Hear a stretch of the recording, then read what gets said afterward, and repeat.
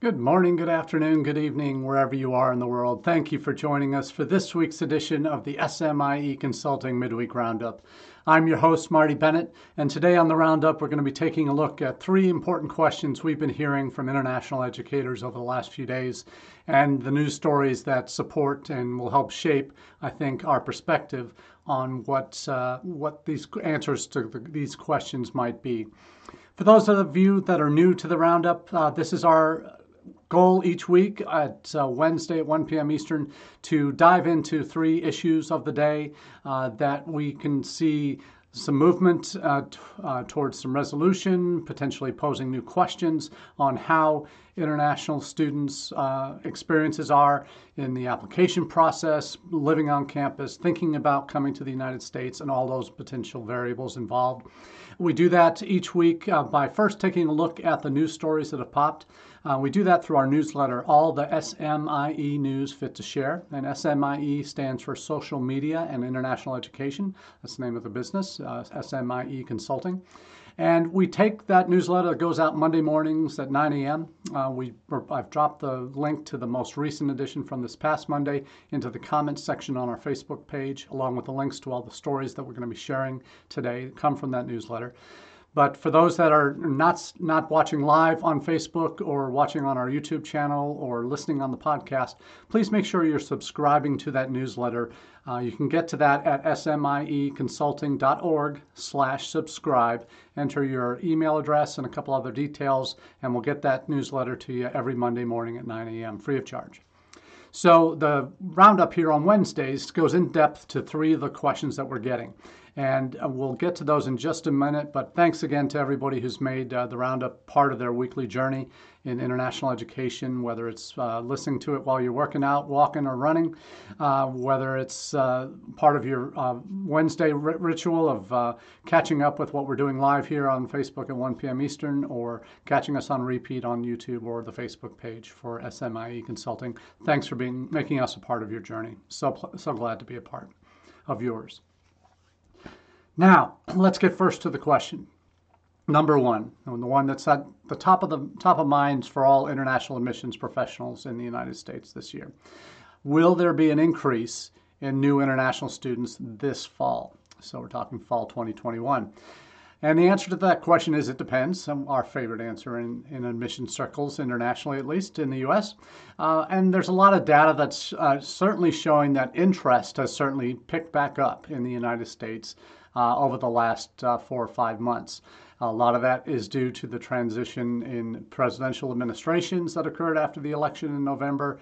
But there's also what Alan Goodman at IIE referenced in November, the pent-up demand of those students that were not able to enroll last fall 2020, by either coming to the U.S. physically. They couldn't because their program was going to be completely online, so they stayed in their home countries. And that may be 20% of our newly enrolled students this year may have been or are likely to be fully online students from their home countries. And that's a very different model for U.S. International educators to get their heads around. They're not counted in the SEVIS numbers for currently enrolled students. They can't because they're physically not in the United States, but they are allowed to obviously continue their program or begin their program online, and then hopefully this fall transition to fully in person, as many U.S. campuses are moving that way. But we're seeing that pent-up demand for those that maybe took a deferral, which might have been some 40,000 students from the IIE snapshot survey that we saw last November. And certainly there are those that are now more highly engaged and interested in coming to the U.S. because of the change in tone of the new administration and a much more favorable approach towards immigration. Yet there are still some obstacles, and we've talked about that in the past. We'll get to those in a couple of minutes. But the question is, are they coming? And is the interest there? And I will say that I do believe that this fall will be a very, very much different fall than we had last fall. It can't get any worse, but it will certainly be an improvement. The question is, how much will it be an improvement? I'm pointing to three different pieces in this to answer this first question today. The first is a Forbes article by the current president of Pace University in New York. and it's entitled "International Students Are Coming Back to the U.S. and we can't wait to welcome them back." And that attitude and that sentiment, I think, is shared by all international educators in the U.S. And it's encouraging to see a university president being as forceful with that kind of a tone and positive tone that we are on our way back to where we should be internationally. So he references the challenges, obviously, the last 4 years with coming here, despite all the rhetoric from the previous administration. That shows the real declines in the new international students we've seen since 2016. Then the pandemic changed everything. Obviously, physically made it impossible. Not even those that wanted to come could come. It wasn't possible during the pandemic for most all students. The number of international students in the United States fell by 18% last year. And that's a total number, not new. New numbers are even worse.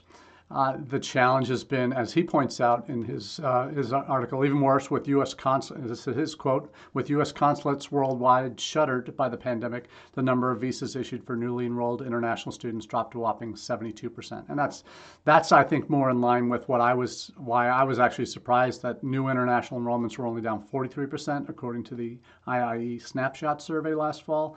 The reality is, because so many more U.S. consulates were closed and still are in major source markets in China and India, other than emergency appointments only, which are never going to be able to process the full extent of international student interest in the United States. So I think there's some real value here in looking at and he makes the point, and I appreciate him making that point about the consulates being closed, because that has essentially been a double blow. You had institutions that were suffering from 4 years of rhetoric from the previous administration, and then having the pandemic on top of that is a double whammy, really. Then we're seeing the answer, and he makes the point in his article. They want to be here. They have a desire to be in the United States. That quality of U.S. higher education has been able to shine through all of the mess that we've experienced recently. And that is international graduate school applicants. He makes the point at Pace, we're up 11% year on year. They had 200 new international students enroll in the spring semester, despite all the travel restrictions. Undergraduates inquiries are up 6%, applications are up 3% in the similar time frame for fall 2021. So it's encouraging to see those kind of stats from a university president on the current state of international applicants to their campus, particularly those he makes reference to, particularly those coming for STEM fields, and how much of an advantage international students have in the United States with work experience after graduation. And really, I think there's a lot of value in what he points out, and he makes some very astute arguments, and really happy to see a university president making that, not from one of the elite schools, making the kind of bold predictions, but also showing some real supportive information to prospective students that we are rolling out the Welcome At, as he references, for international students. It's good for everybody involved, frankly, in terms of our domestic students, our colleges, the students themselves from overseas. And let's help them get there, is his final thought, and I couldn't agree more. Now, another supporting piece to our international students coming back, and will there be an increase this fall, is coming from a PI News article that references a report from BridgeU that catalogs over 120,000 student applications, not students, applications submitted but to U.S. higher education by BridgeU students, so ones that they have in their bailiwick.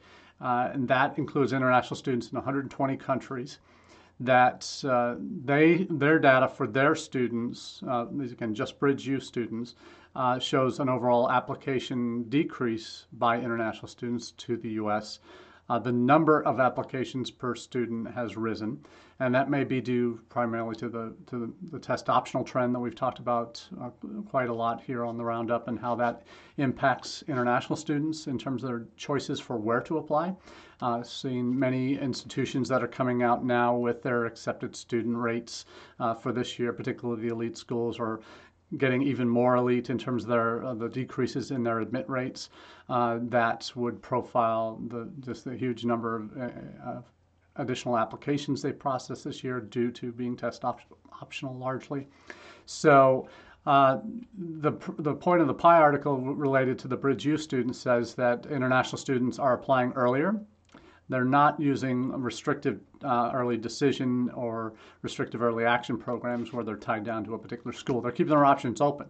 And many of those are doing that because they're applying test optional to schools that they'd be happy to go to, any number of them. So this is interesting to see. And he gives a little kind of geographical breakdown that in this article, though selective private institutions and large public universities have increased this year, application numbers, international applications, again, doing just these Bridge U students, the data seems to tell a different story for less selective institutions across the country, particularly in the Northeast, Midwest, and Mid-Atlantic, according to the article. Universities in North Carolina, Virginia, and Michigan saw the biggest increases in applications from these Bridge U students.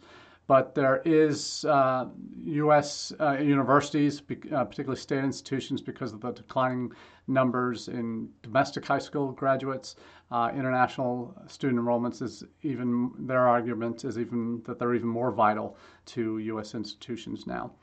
So we'll see what happens with this one, but certainly, again, this is a group of Bridge U students, certainly representing a fairly substantial chunk of applications, international student applications this year, so we'll see where that goes. But perhaps one of the most interesting kind of pieces of data analysis that I've found, which is fascinating, is from Shorelight. And they have analysis, kind of a chart that tracks analysis of U.S. COVID policy on U.S. bound international students, and that's both international travel restrictions as well as consular restrictions. So I'm glad that they're taking into account these factors, and they break the kinds of institutions down in the United States to categories, kind of not a pie chart, but a graph where you've got total estimated international enrollments on the left. And then percentage of international enrollments from banned and or restricted countries. And again, these are the countries where currently travel to and from the United States is banned. It's hard not to think of countries that aren't banned right now, but there are certainly some that have been, certainly some countries that were banned initially from travelers to and from that are still on that list. Some have been taken off the list, but some are. And those are, China's certainly one of them, Brazil's been one of them, and China obviously is the #1 source market for students, so they've had to come through third-party countries. So we're looking at this chart. They have broken down to low risk, high volume institutions where the greater majority of their students are, though they have a high number of international students, they don't have many or a significant chunk of their enrolled international students from high-risk countries that are on the ban list because of the current restrictions. You also have the low risk, low volume, those institutions that haven't become overly dependent on international students and don't have many from the particular affected countries. Then you have the high risk, high volume, and those are the ones that are heavily dependent on China and India for their international students. And there aren't many that aren't dependent on those, but if you have high volumes, then certainly that's going to have a greater financial impact on your bottom line at your institution. And then you have the high risk, low volume. So still get a percentage from your international students that are maybe not 10% of your enrollments, they're only 1 to 2% of your enrollments, then you might have, but you get them heavily from China and India, they're still, that's a high risk, but you don't have a lot of students at your institution from those, or overall in your student body. So it's a real interesting data point, and I would recommend checking it out. Again, I'm dropping the links to these in the. It does have an interactive element to it, so you can see. You can search by public or private. You can see highest degrees offered. You can see some other sectors, so ranked schools, U.S. News rankings, and such. So really fascinating. It does have, it shows you which institutions, though it doesn't give you, on the publicly available chart, doesn't give you which institutions these are. But you can certainly, if you play around with the filters enough, you can get a sense on which institutions are in that high risk, high volume category. So where you have, and it also interestingly puts the estimated annual tuition spend from students from those countries at those institutions. So I think there's some real interesting data here. I think I think we see one institution that has over 2,400 number of international students. 89.5% of their international students are from banned, restricted countries. That would result in an $81 million loss for the annual tuition spend, just the tuition spend from students from those banned countries if they're not able to come. So a lot of interesting data in this report. So one of the more interesting ones I've seen that gets down to financial impact per institution. It's sort of like NAFSA's economic impact tool by institution, if this and it categorizes students based on COVID and travel restrictions. So interesting to see this coming out from the folks at Shorelight, but certainly some great data to sink your teeth into. Definitely recommend it. Now, next up, let's ask the right question here. Are you, as an institution and in your international admissions efforts, are you on the right platforms for students? That's our second question of the day. And this question is covers a topic that is part of my what I've been talking about on this. On the Roundup for a number of months now. It's called the 6 Ps of Strategic International Enrollment Management. That's my philosophy, as it were, on international education, international admissions, international recruitment, and the life cycle of international students. I'm doing work with colleges across the country now on developing life cycle planning towards international students, where it's not just the prospect through to admitted and enrolled piece that you need to worry about. It's the full life cycle through to current student, to upcoming graduate, and then alumni status, and how your university responds to these students throughout that, from prospect to alumni, defines your overall success in bringing in quality international students, maintaining them on your campus, and graduating successful alumni. So this is what we're talking about here with the 6 Ps of Strategic International Enrollment Management. And the series I've been doing for IDP Connect, we're on, this month we're on number 3, the third P, and that's platforms. We talked about perspective and how you need to have both an internal perspective of how your institution's values, mission, statements, strategic plans are overall geared towards international and what you can kind of hang your hat on in there. But more importantly, having a global perspective that informs your decision making for messaging, for where you recruit, who you're recruiting against. Having that knowledge of the globally competitive market for international students and who you're up against, frankly, is important to know as you move forward. We talked about planning and the importance of basing your plans on data.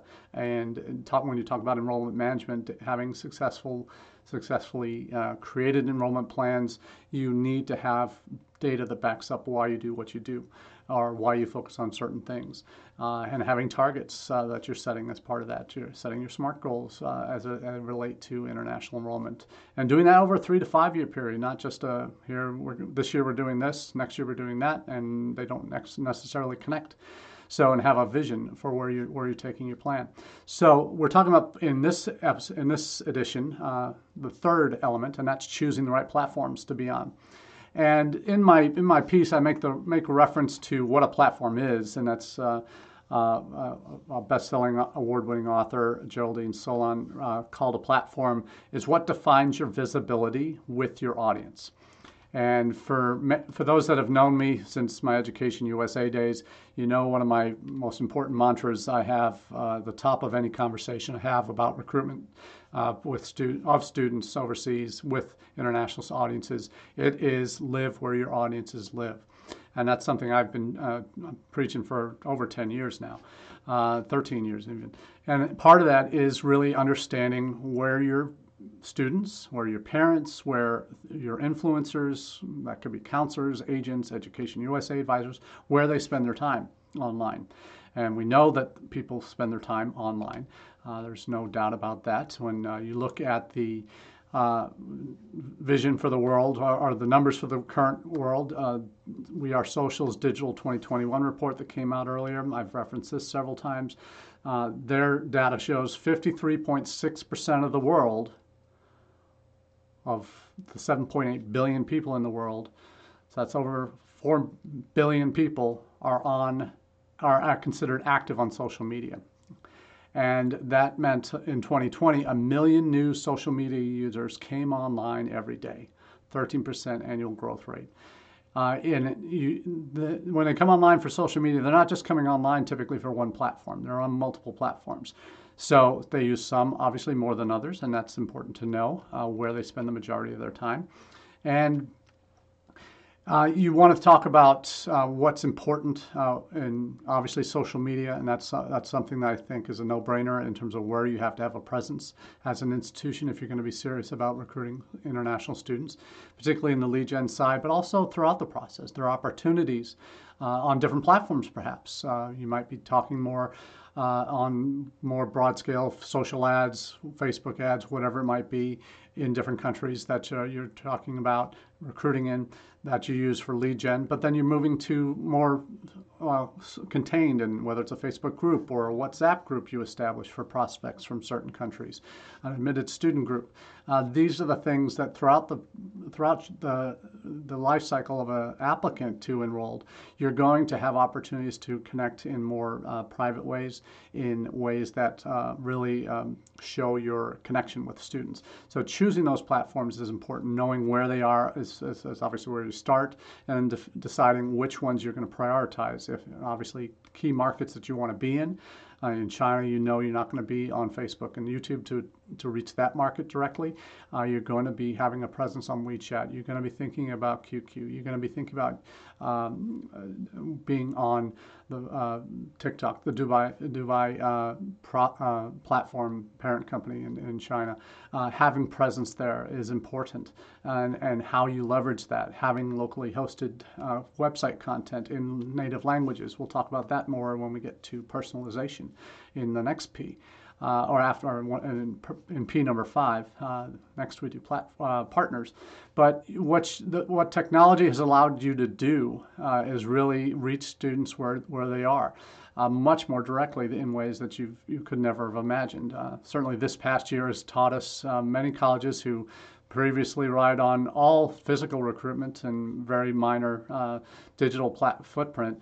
They've had to completely upend the way they do things. And that is something that we really see international students clamoring for, is opportunities to connect with you and with students at your institutions as well through online means. So we're talking about different ways to identify platforms. We talk about taking a digital first approach as really the must do. This year has taught us that. And in terms of what we can look forward to in the coming year is, you look at, when we say digital first, why is that important? is you look at the time people spend on their devices.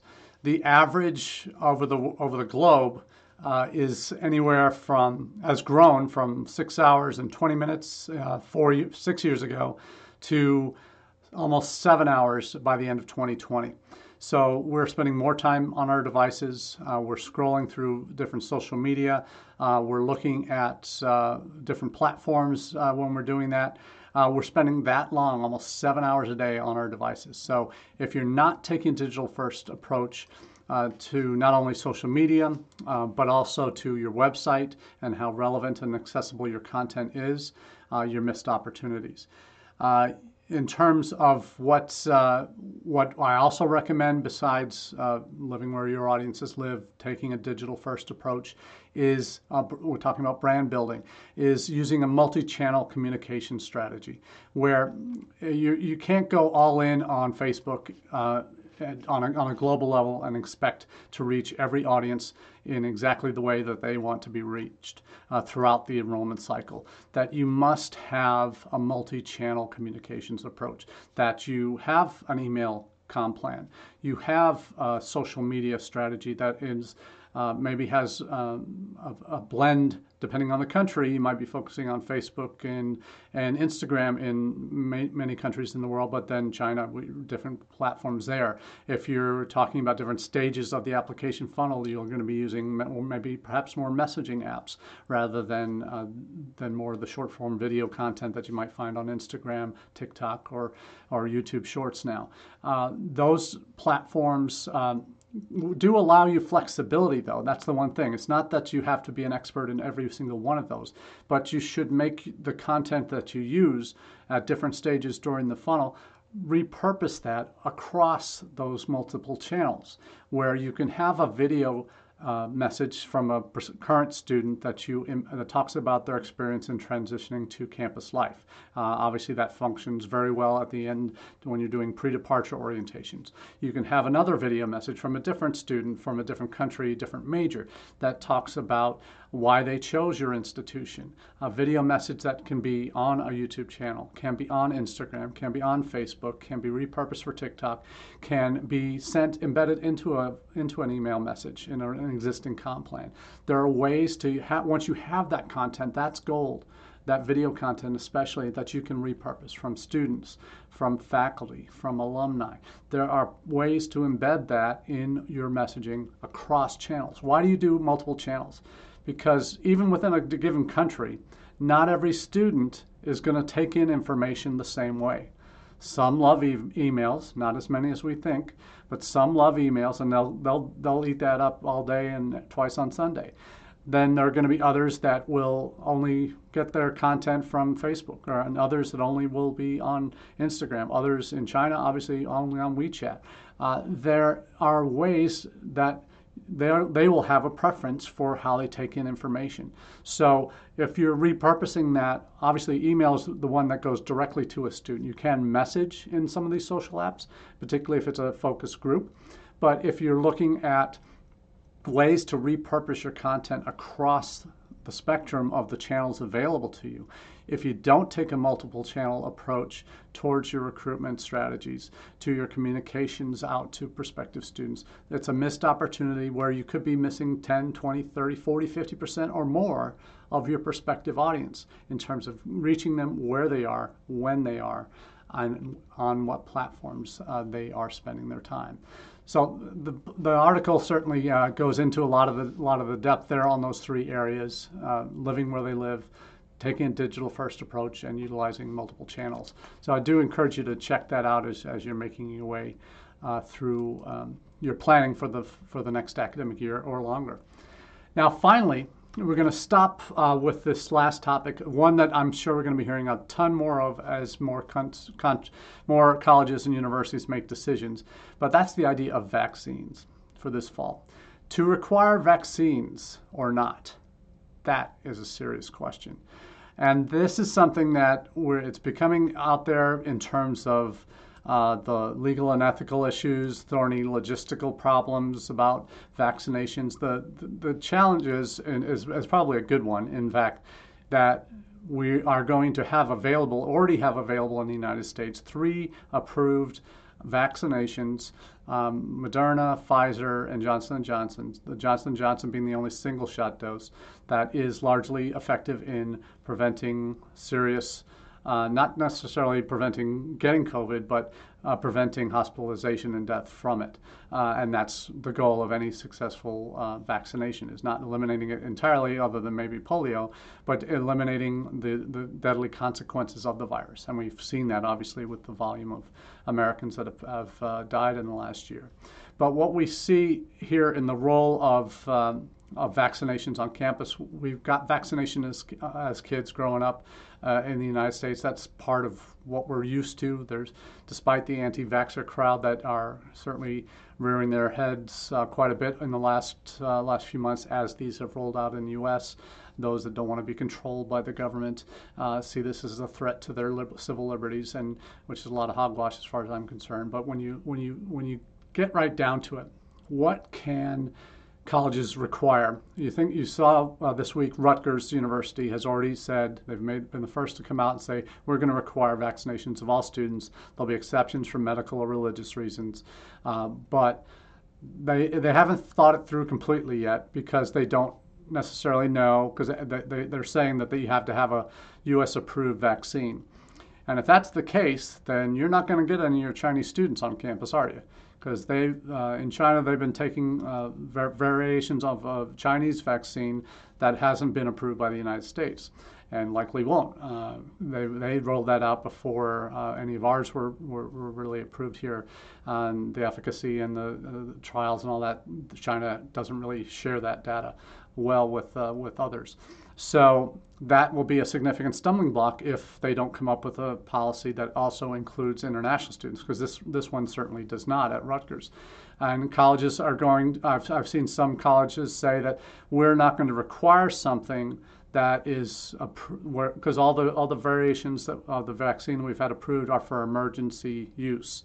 Obviously the pandemic is an emergency use, but to require it, they say they wouldn't require it until it's approved for regular use, like chickenpox or measles vaccine, or measles, mumps and rubella, MMR. Those vaccines that have been around for decades, this is something that, because those are regularly approved for use, even in kids, especially in kids. And most of the vaccines now are only being allowed for adults 16 and above, and that's certainly that's certainly in the college age demo. But they're not.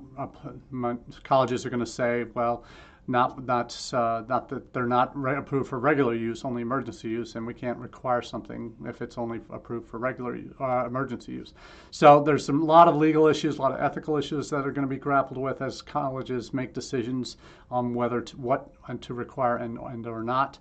That is something we'll certainly keep you posted on how this is going to be, how these specific policies will impact international students, because there are certainly some serious potential drawbacks if institutions hold firm to a policy, like if they go vaccine routes as required that Rutgers are using, that would impact sizable chunks of their incoming students from China.